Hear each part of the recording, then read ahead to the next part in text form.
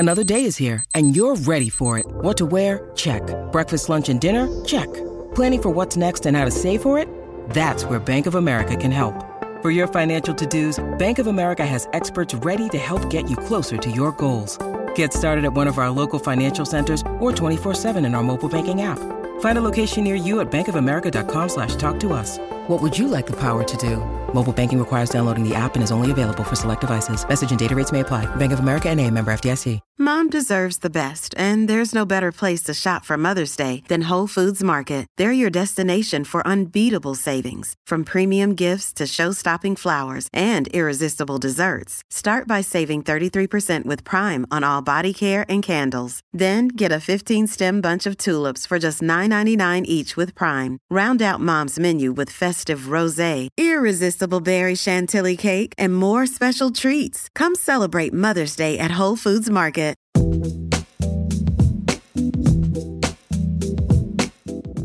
Hello and welcome to Scran, the podcast serving up a slice of the Scottish food and drink scene. I'm your host, Rosalind Erskine, and on this week's episode, I visited the majestic Inverlochy Castle Hotel in Fort William. I sat down to chat with celebrity chef Michelle Roux Jr., whose namesake restaurant recently launched a new dining concept. This unique dining experience at the castle sees visitors transported back to the essence of when it was a private home. Michelle takes me through the new menu and the dining experience. I also spoke to head chef Colin Finn, who tells me about how important it is to him that his staff are content at work. He says happiness is key, happy food, happy guests, happy chefs. He recalls how his unique childhood palate and appetite for the exotic has shaped his career.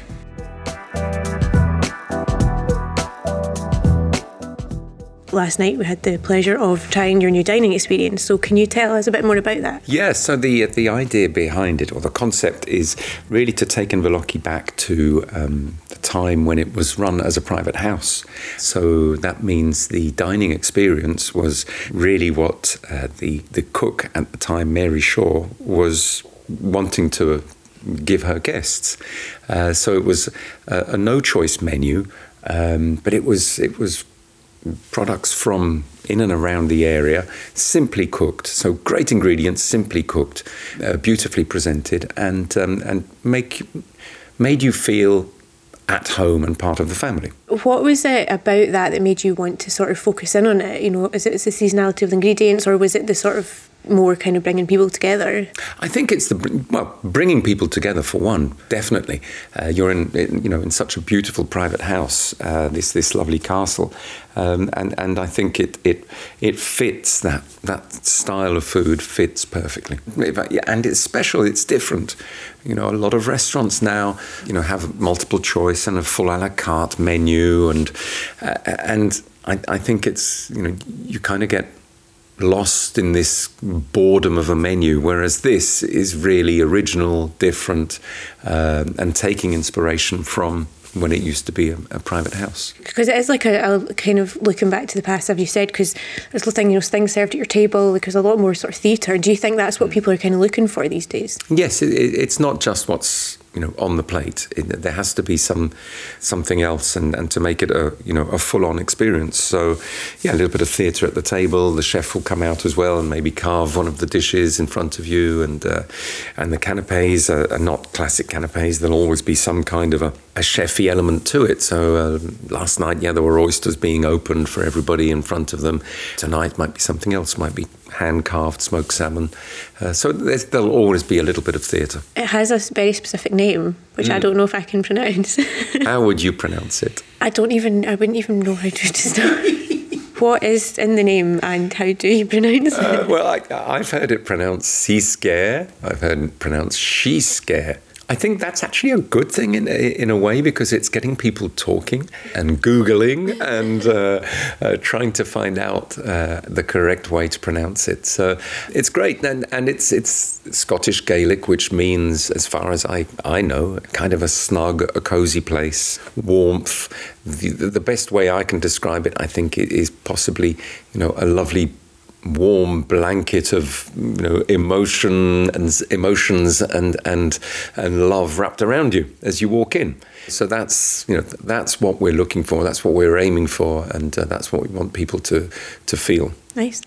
The focus is Mary Shaw for the inspiration. Was that something you've always been kind of aware of, that she was here? Because the private house was quite a short-lived time, wasn't it, before it was a hotel? Is that something you've kind of always wanted to do and been aware about, or was it? Did you take some kind of research into her and her dishes? Always knew about it. Always knew about the history, and I've heard lots of people talk about it, rave about that style of food. So I thought, well, now's the right time to implement this and to really, really focus as well on local produce, which I think is key as well, key to this whole concept.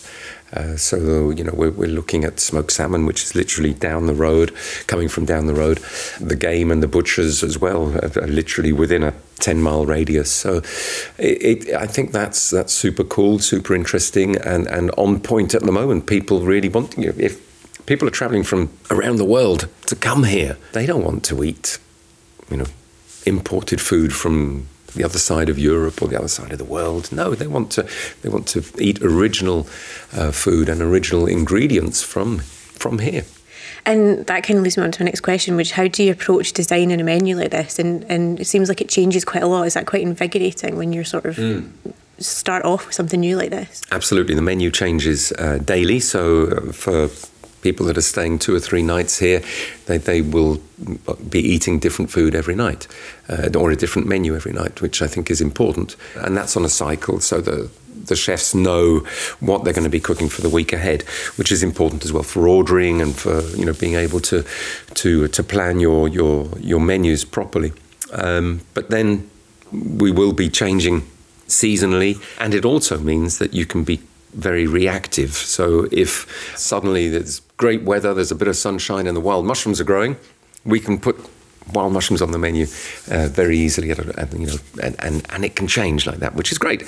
Also, we have a great connection with a couple of fishermen, and if the catch of the day is a wild turbot, wow, that's it. Let's put the wild turbot on. It's great. We're really fine-tuned and in tune, I should say, with the seasons and what's available at the moment. Yeah, and it's really, you're saying about the theatre of the dining and it being quite a cosy place and stuff. It's nice to get back to that from COVID times. So I feel like, I don't know what you think, but people are probably going to be quite receptive to things being. It's a different experience, but it also feels quite normal to be in a dining room with other people and. Yeah, I mean, it's been a very tough couple of years for the hospitality industry and well, not just hospitality industry, for all industry. It's, and coming out of it seems, we're a bit wary, what should we be doing, not doing, and how are we going to approach this. But I genuinely feel that this is, it's a celebration of Inverlochy, a celebration of its past, and we are definitely looking to the future. And for anyone that doesn't know, how did your restaurant at Inverlochy all kind of come about?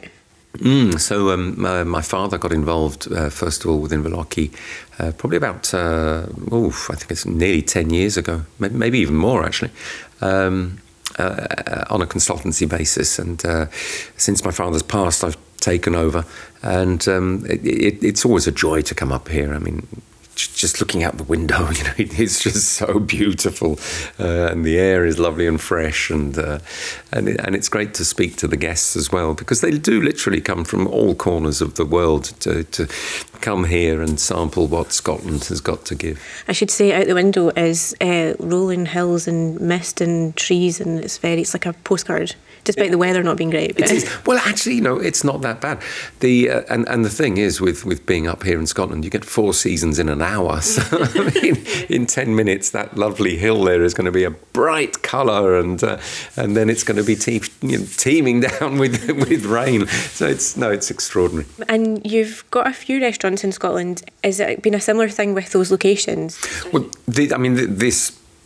Inverlochy really does have the feel of a private house. The other ones maybe less so, but it is something that we constantly look at concepts and what our guests are looking for, and So yeah, there's always a bit of creativity, and we're always working with all of our teams to try and find what is best and what works best.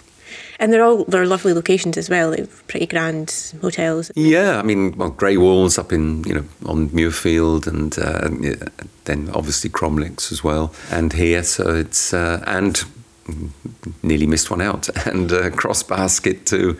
So they're all extraordinarily beautiful houses, and we have great teams there working there too. Do you have any plans for any new ventures, whether it's new restaurants or similar things like this in your other Scottish locations? Not for the time being, but you never know, opportunities come. But at the moment, it's all about consolidating what we have, making sure that we are getting out of the COVID restrictions, properly, and getting fully staffed, because that is a big challenge at the moment as well.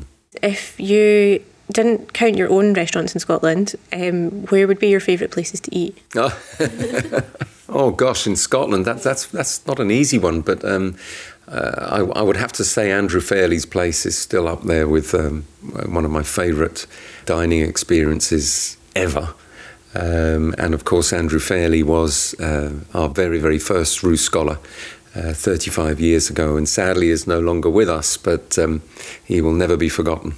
Which leads me on to Jonathan Ferguson just won the Roux Scholarship. So what advice would you give him, given the fact that this is, his kind of moment? Yeah, isn't it fantastic that we've got another young Scottish chef as a Roux Scholar? I think it's amazing, and what a great chef he is. I mean, truly talented and a great guy to boot.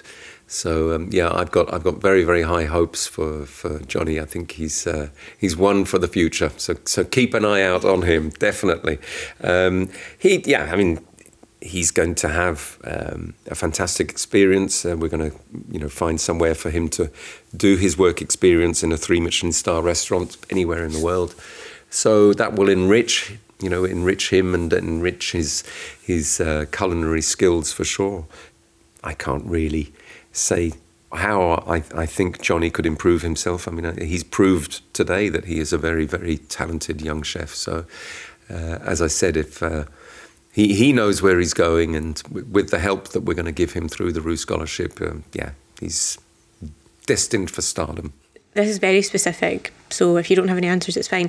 Is there anywhere that you like to dine in Glasgow, or any specific Glasgow chefs that you... Well, I always go and see my dear friend and ex-head chef, Brian Maul. He worked for me as head chef many years ago and opened up his restaurant in Glasgow. And it's always great to catch up with him. And he caught COVID at the beginning of the pandemic, and is still suffering from long COVID. So it's not easy.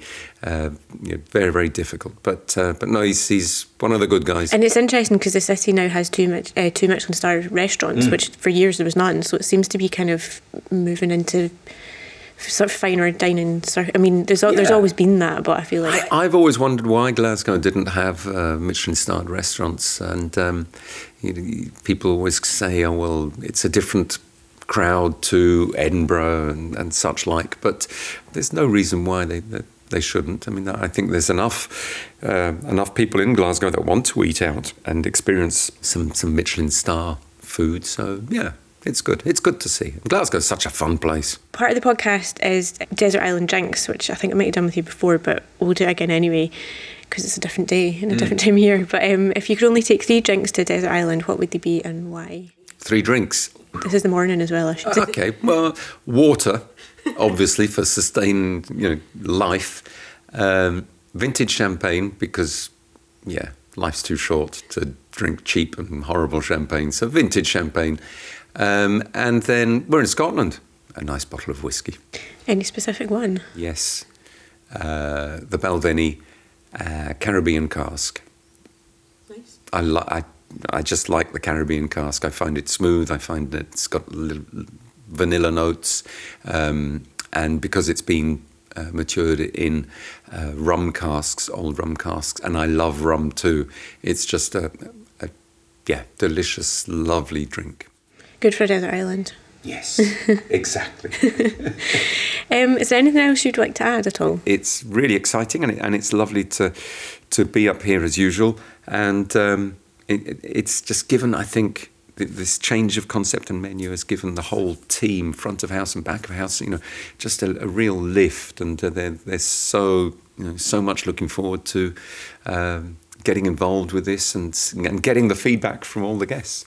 Yeah, and it will be very interactive, so you're going to get that straight away. So people will be kind of chatting to each other and absolutely, and it's not just the dining experience that we're changing. We're tweaking the afternoon tea, we're tweaking the lounge menu, and the breakfast menu as well. I mean, I had this morning the eggs Benedict with the smoked haddock and seaweed, and it was absolutely dynamite. I feel invigorated, and I feel as if I can go for a long hike now. I was going to say you're going to climb up the hill.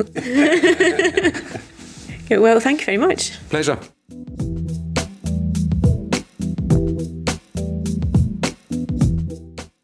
I'm now joined by Kellen, who is the head chef here at Inverlochy Castle. Hi there, how are you? Hi, how are you? Good, thank you. We've spoken to Michel Roux Jr. a little bit. Could you tell us your story in terms of the new dining concept? So, like, how you approach the menu and what people can expect? Well, firstly, I'd like to say that, everything what we're going to be doing is going to be unforgettable for the guests. It's going to be very unique. Why will it be unique? It's, well, first of all, the setting that we're in this castle. It's a magnificent kind of regal setting, and I think it's only fit that the food that we will provide and cater for our guests is only of the best and highest standard. And that means for us is working with local producers, even on our own estate. We've got a garden, so we'll be growing things and produce in there which will feature on our menus. We'll be growing our own herbs, things like that. They'll all feature, so that's hyper local. Then we've got all our meats and our fish which come from Fort William and its surrounds. So we're trying to really working with smaller producers and have a relationship with them. So we'll communicate every day. The menu will be evolving all the time. So the menu kind of template will be set in a way, but the flexibility is going to be there. So, if the fishman phones me up and he tells me, the lobsters aren't great today, but I've got amazing langoustines from Loch Linney, they're XXL, can you use them? Definitely. This is going to be what sets us apart. We're going to evolve and not be stuck into a menu rotation, and tying that in with, we've got a world-class sommelier that's going to be matching up all the courses with the wines, and even his mocktails are really, really special. They're really, really good. So it's a collaborative effort to really forefront our locality first, and show the creativity and the expertise of the people that we are surrounded by, and hopefully that will be received by the guests. And it's interactive. We have chefs out there, canapé reception. It's an event, a celebration of what we have and want to provide. And it's a celebration, and it is interactive, and it's like an experience. And do you think that's kind of what people are looking for now, especially after COVID? 100%. I think, COVID, I think we're all in the same boat. We may have become a bit reclusive, a bit, tentative to go out. Myself, I can tell you, in the COVID, I didn't really want to go anywhere. I was more than happy sitting at home. And then you kind of forget. And when I went back to work after, when I was working in London and the lockdowns happened, and there were hard lockdowns and we couldn't work, even do takeaways and things like that. And then you go back to work and you feel yourself, you've lost some of your personal skills, communicating with people, and you seem a bit strange. And I think the same can be said about dining. So people have become a bit reluctant and things like that. And as the restrictions ease for us here in Scotland, leading into the summer, I think it's going to really emphasise that what people have been missing, that human contact, that interaction, getting out, seeing things, exploring things, and with this new concept, like I said, it's going to be very involved but not overbearing. So you still come in for your dinner and want to speak to your partner or the party that you're with or whoever, and not be bothered every 5 minutes, this is not what we want to do. It still needs to be natural, but it's just having that interaction between the chefs, the guests, and being to explain from and how we've got to what you're eating and what's in front of you. I think it's really important to emphasise what we have. And you've not long joined the team, so where did you come from and how did you get to this point? Do you ask yourself that? It depends how much time you have on your podcast. We could probably talk about it for ages, but a brief synopsis. So I'm actually a trained pastry chef. I went to pastry school. I didn't go to culinary school. So I started my career in pastry. I was lucky enough to start in Dubai. I worked in Dubai for about 3 years in big 5-star hotels over there. Met my wife working in a hotel over there. We moved to the UK back together in London and started working there. I was in the Gordon Ramsay group for a good 2.5 years and moved between a few properties, Savoy Grill, a bit more brasserie, high fine dining brasserie, then into his Michelin starred restaurants. That's where I kind of got a bite for the luxury high-end food. And most recently, I was working at Claridge's at Davies and Brook. Very sadly, closed on the 31st of December was the last service. I'm not sure if everyone's familiar with the story behind the closure. No, I don't know. Yeah, so the restaurant was operated by Daniel Hum. He's a big chef. He's Swiss, and he's got a 3 Michelin star restaurant in New York. And basically during the lockdown, he changed his whole ethos on food and went fully vegan. So at the moment, it's the only fully vegan restaurant with 3 Michelin stars in the world. Wow. It's kind of special, And he wanted to kind of bring that to London. And unfortunately, they just couldn't come to terms with the management of the hotel. They wanted the restaurant to stay as a restaurant for all, not just for vegans. So they, unfortunately, we had to shut it down. Most, I guess, defining moment of my career was working there. We had 1 Michelin star. We were pushing for 2. I'm pretty sure we would have got it. We closed like a month before the guide came out, which was really kind of bittersweet, because everyone that was there worked really, really hard. Most of the team were there from the day it opened, and were there for that one reason. So that was a really, really defining moment for my career and changed my view and outlook on not only food, management, things like that. Chef Dimitri Maggi, who came over from New York to London with his family just to open up that restaurant, the most amazing human being, first of all, and that's what he taught me. He said, I don't care how good you are as a chef or what your skills are, but if your attitude isn't there and you have to be a good person, If you're a good person, we can work from there, and that's really important, and that's what I'm trying to bring into my team, is none of this animosity and, the kind of bad rap that the industry often gets, and that's up to us as the new head chefs and people in this industry to change that, to make it a more attractive industry for younger people looking to find out what they want to do in their careers. It's only us that can really solve or resolve that stigma. Yeah, because it's been in the news quite a bit recently in terms of bad attitudes, bad behaviour, and I think a lot of people just expect that from head chefs. Yeah, it's a very, it's a current thing, and it's getting the attention that it truly deserves of late, and it's good. It's obviously bad for the individuals that are being called out for these sort of things, but it can only lead to good things, and this is something that we really have to change, because the industry has always had a staffing crisis, shall we say, but it's just been highlighted now, and if we don't do anything about it, in 20, 30 years time, the next head chefs, who are they going to be? Is it going to be a continuation of past mishaps and errors, or are we going to try and change the culture a bit? It's about making a culture. It's everything's solved and resolved with communication. There's no need to shout, there's no need to go ballistic, that doesn't solve things. It just makes people more on edge, makes them more reluctant and intimidated.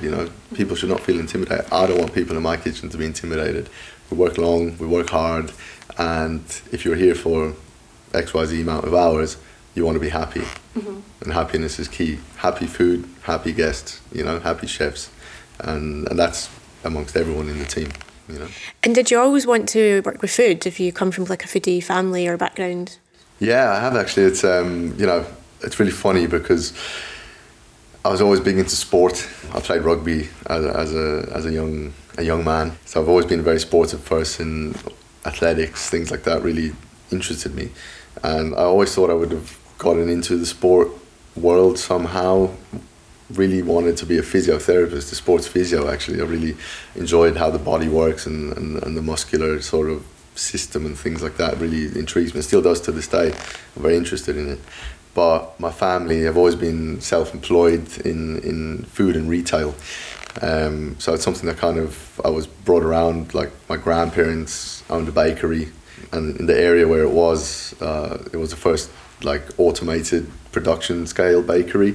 So I was always surrounded by dough and things like that. And my mum, family time was a big thing for us. Every night we ate at the table together, and it didn't matter if it was simple macaroni and cheese or I don't know, chicken nuggets or whatever, but we made a point of sitting at the table and sharing that moment together to talk about the day, what's happened, how was school. I think it's really, really important to have that 20-30 minutes in your day just to it's almost like a therapy session if you think about it, just not so serious, in the comfortable surrounds. So I've always been surrounded by food, and I said, you know what, I didn't really do so well at school in my last years. My parents went through a bit of a rough patch and got divorced, and etc.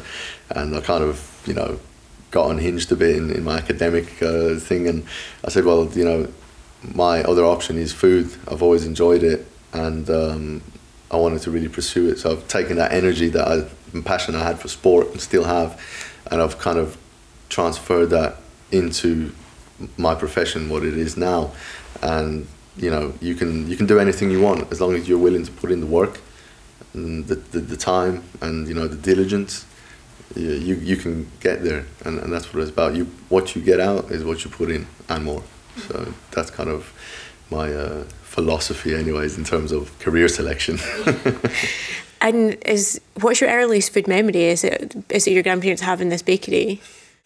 My earliest food memory, funny enough, is so I had a kind of a strange palate as a child. Anyways, I always liked strange things. For example, when I was 4, it's a story my mom tells like every time she comes around, and she says, Kellen, you'll always ask me, can I have some grapes? So she said, I knew he didn't want grapes because he didn't like grapes as a child, but he thought the tin of black olives in the fridge were grapes. So I used to give him a big bowl of olives, and he just used to sit there and eat them as if they were grapes. So that's probably my earliest food memory is that. And I remember like going out for when I had my first Holy Communion and stuff at school, and it's a big celebration in Ireland. Everyone goes out, big family thing. You got lots of pocket money and stuff from your aunts and uncles and friends alike. And all my friends went to like Carvery, traditional Sunday roast sort of a place. And I was like, let's go to the Thai restaurant. I want the Thai food, give me something spicy, something exotic, And I was lucky enough to travel a lot as a child with my parents. We always had good summer holidays. We went to a lot of kind of nice destinations, and I think being exposed to things like that at a young age kind of opens up your horizons and resonates and keeps something in your mind that maybe comes back in the future. So you always have little memories about certain tastes or flavors that come through, and you're like, wow, that reminds me of when I was in Greece or Turkey or wherever. So I think it's really important because food is travel and travel is food, if you know what I mean. They all coincide. Yeah, it's good, triggers memories, as you say. Yeah, and exactly, and that's what we're going back to here, is what we want to do. So when people come to the Highlands, that we are what they think of when they eat. It's wow, Inverlochy Castle. The food there was amazing, locality, all of that. Highlight what we have here and put it on the map, because some of the things we have here are hands down the best in the world. And how has it been coming from? So you were in London, that happened with the restaurant shutting down, and now you're here, and it's quite different. So how are you finding it? It's really funny, and sometimes my wife and I, we talk about it. It's like this came up, this job offer, and obviously when we heard the restaurant was closing in London, we always kind of had an inkling we would move to Scotland one day, My sister lives in Gullin, and she got married August just gone, and we stayed in the Grey Walls Hotel, which is part of the ICMI group. And I said, oh, this is really nice, you know, small, intimate, very, very nice. And I said, well, seeing as the restaurant's closing, maybe I can apply for a job in the group, send an email off, and let's see what happens, you know. And lo and behold, they got back to me. This was proposed. And I said, well, here's our in, you know, this is how we can move to Scotland, because I would have never taken the risk in current times with COVID and things to just move. So we had a few meetings with Chef Michelle in London at the Gavroche, and you know, things were progressing really well. And we said, well, okay, let's commit to it. So I'd never even honestly heard of Fort William before. I don't know if some people are going to hate me for that, but it's a hidden gem, you know, if you ask me. So we Googled the area. We didn't even come up on. I hadn't even seen it physically. We just looked at images, Google Maps, all of that. I remember I had to get a car before we moved up here, because in London I didn't have a car, and we were in the car dealership looking at a car, and the guy said, oh, where are you moving to? I said, oh, we're going to Fort William. He said, oh, Fort William's amazing. You know, he comes up for I think it's the North Coast 500 or whatever it is. And he said, it's great, you're going to love it. It's super quiet, but he said it's beautiful. And he was sat there on Google Maps, saying, where are you going to live? And we said, oh, we think it's going to be there. So we found this house online, didn't view it, just saw the pictures and everything, and just went on an inkling, you know. He said, right, let's commit to it. We put down an offer. We're first-time buyers as well, and so it could have gone any way, you know, and everything got accepted, and we bought a house off the internet not knowing what we were getting, and we didn't even see it. So we finished up in London, we moved here straight away. Luckily the house was great, our neighbours are great, you know, the people that have welcomed us into the community, that's been really, really great and made the transition so easy, because it's really felt like home from almost day one. And obviously we're really busy now, like sorting out the house and doing refurbishments and things like that, but it's been an experience, but a very, very welcome one. It's been amazing, you know. Everyone here at the hotel, the first night we arrived, Kerry, who's the operations manager, she lives just across the street from me, and she actually grew up in the house that we bought. I only found this out afterwards, which is really crazy. And she brought us over like a big hamper of things from like the hotel to say welcome, and all the essentials you need on that first night in your new home. Like, it was great. It was really great. So we're super happy and have really settled very well. That's good. Because yeah, it's quite different. But yeah, if you feel ready for that, then for us, for me, the outdoors is something that I'm really passionate and enjoy, you know. And we've got a dog, and we go for long walks everywhere, and there's so much to see and to do in Fort William and Loch Arbor. It's never ending, so it's just great, even when you have your time off, to just, you know, zen and revitalise and just get back to, you know, full strength for the next week. It's just, there's no better place for it. We talked a bit about your career, and I asked Michelle this as well. Jonathan Ferguson just won the Roux Scholarship. What advice would you give to anyone sort of coming into the industry, or like thinking of becoming a chef just now, given everything that's happened? I mean, for me, the advice that I would give is probably the advice that was given to me, you know. I think maybe it's going to sound slightly harsh, but it is the reality. Is, you know, sometimes you have a lot of people that go to fancy culinary schools and things like that, and then they come into their first job expecting to be starting in a medium, you know, position or a higher position. But everyone starts in the same place, whether you've gone to the best culinary school in the world or you haven't gone to culinary school. That's entirely up to you. Obviously, it's more advantageous to you to have a bit of a base understanding and knowledge of cooking. But equally, if you've got no experience, haven't been to college, haven't gone to catering school, you can still come into a kitchen and you'll start in the same place. But what it boils down to is your attitude and your willingness to learn, you know. It's the tools will always be provided for you, and it doesn't matter if it's in a high-end place, in a pub, and I think the same principle applies. It's all about your attitude, and if you come in with an open mind and like a blank template, you'll just absorb things like a sponge, and you know that's really important. But when you come in with preconceived ideas of what you think it's going to be, it's not like what it is on TV. You know, it's completely different.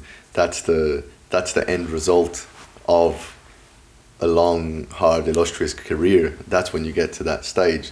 But how many chefs are there in the world, and how many of them actually end up doing that? Not many, you know. And so it's an honest job. It's a tough job at times, but it's the most rewarding industry in the world for me. When you look back and you see what you've done, what you've accomplished, the people you work with, it's great. It's so colourful. Just finally, the last part of the podcast is called My Life in Food, and it's 5 quick-fire questions. If you just tell me the first thing that comes into your head. Okay? Whenever I'm hungry, I think of... Chocolate. Comfort food for me is... Comfort food for me? Oh my God. Iron Brew, to be honest. Oh. Yeah, I love that. Yeah. I mean, it's not food, it's a drink, but same thing. Still got calories. My favourite childhood dessert is... Creme brulee. My food heaven is... Foie gras. And my food hell is... Raw tomatoes. Oh, really? Raw tomatoes. It's ever since I've been a child, it's just... I love tomatoes, the taste of tomato, everything, but a raw tomato, the texture, just something doesn't sit right with me. It's something that I'm really working on, you know. It's I'm trying to... There's very little things that I don't eat, and probably tomatoes is the only one. But I'm trying to get to a stage where, you know, as a chef, it's all about training your palate and being able to be adaptable. And I'm almost at a stage where I'm thinking of stopping to eat things that I like and start eating more things that I'm not really a big fan of, just so I can get, you know, your palate is your flavour library, and that's what you use in the kitchen. And if you can broaden your flavour library, you can broaden your horizons and what you can do. So it's something that I'm really considering, is trying to eat more things that I'm not a big fan of, just to get more of a, you know, familiarity with those tastes and see what we can do with it. So it's something that I'm working on. But yeah, raw tomatoes right now. We've still got a lot of work to do. Is there anything else that you'd like to add at all? Just personally, I mean, I guess one small thing is I'd like to, if any of my team end up listening to this, I'd like to say thank you to them, because without all of their work and dedication, none of what we do is possible. Obviously to the management of the hotel, the work that they've done leading us into this new concept has been phenomenal. A great support network, and just to any of our future diners, we look forward to seeing you here and hopefully providing you with an unforgettable experience that hopefully you won't get anywhere else except here. And I can confirm it is excellent, so yeah, go the future diners. Thank you very much. Thank you. Thank you, it's been a pleasure.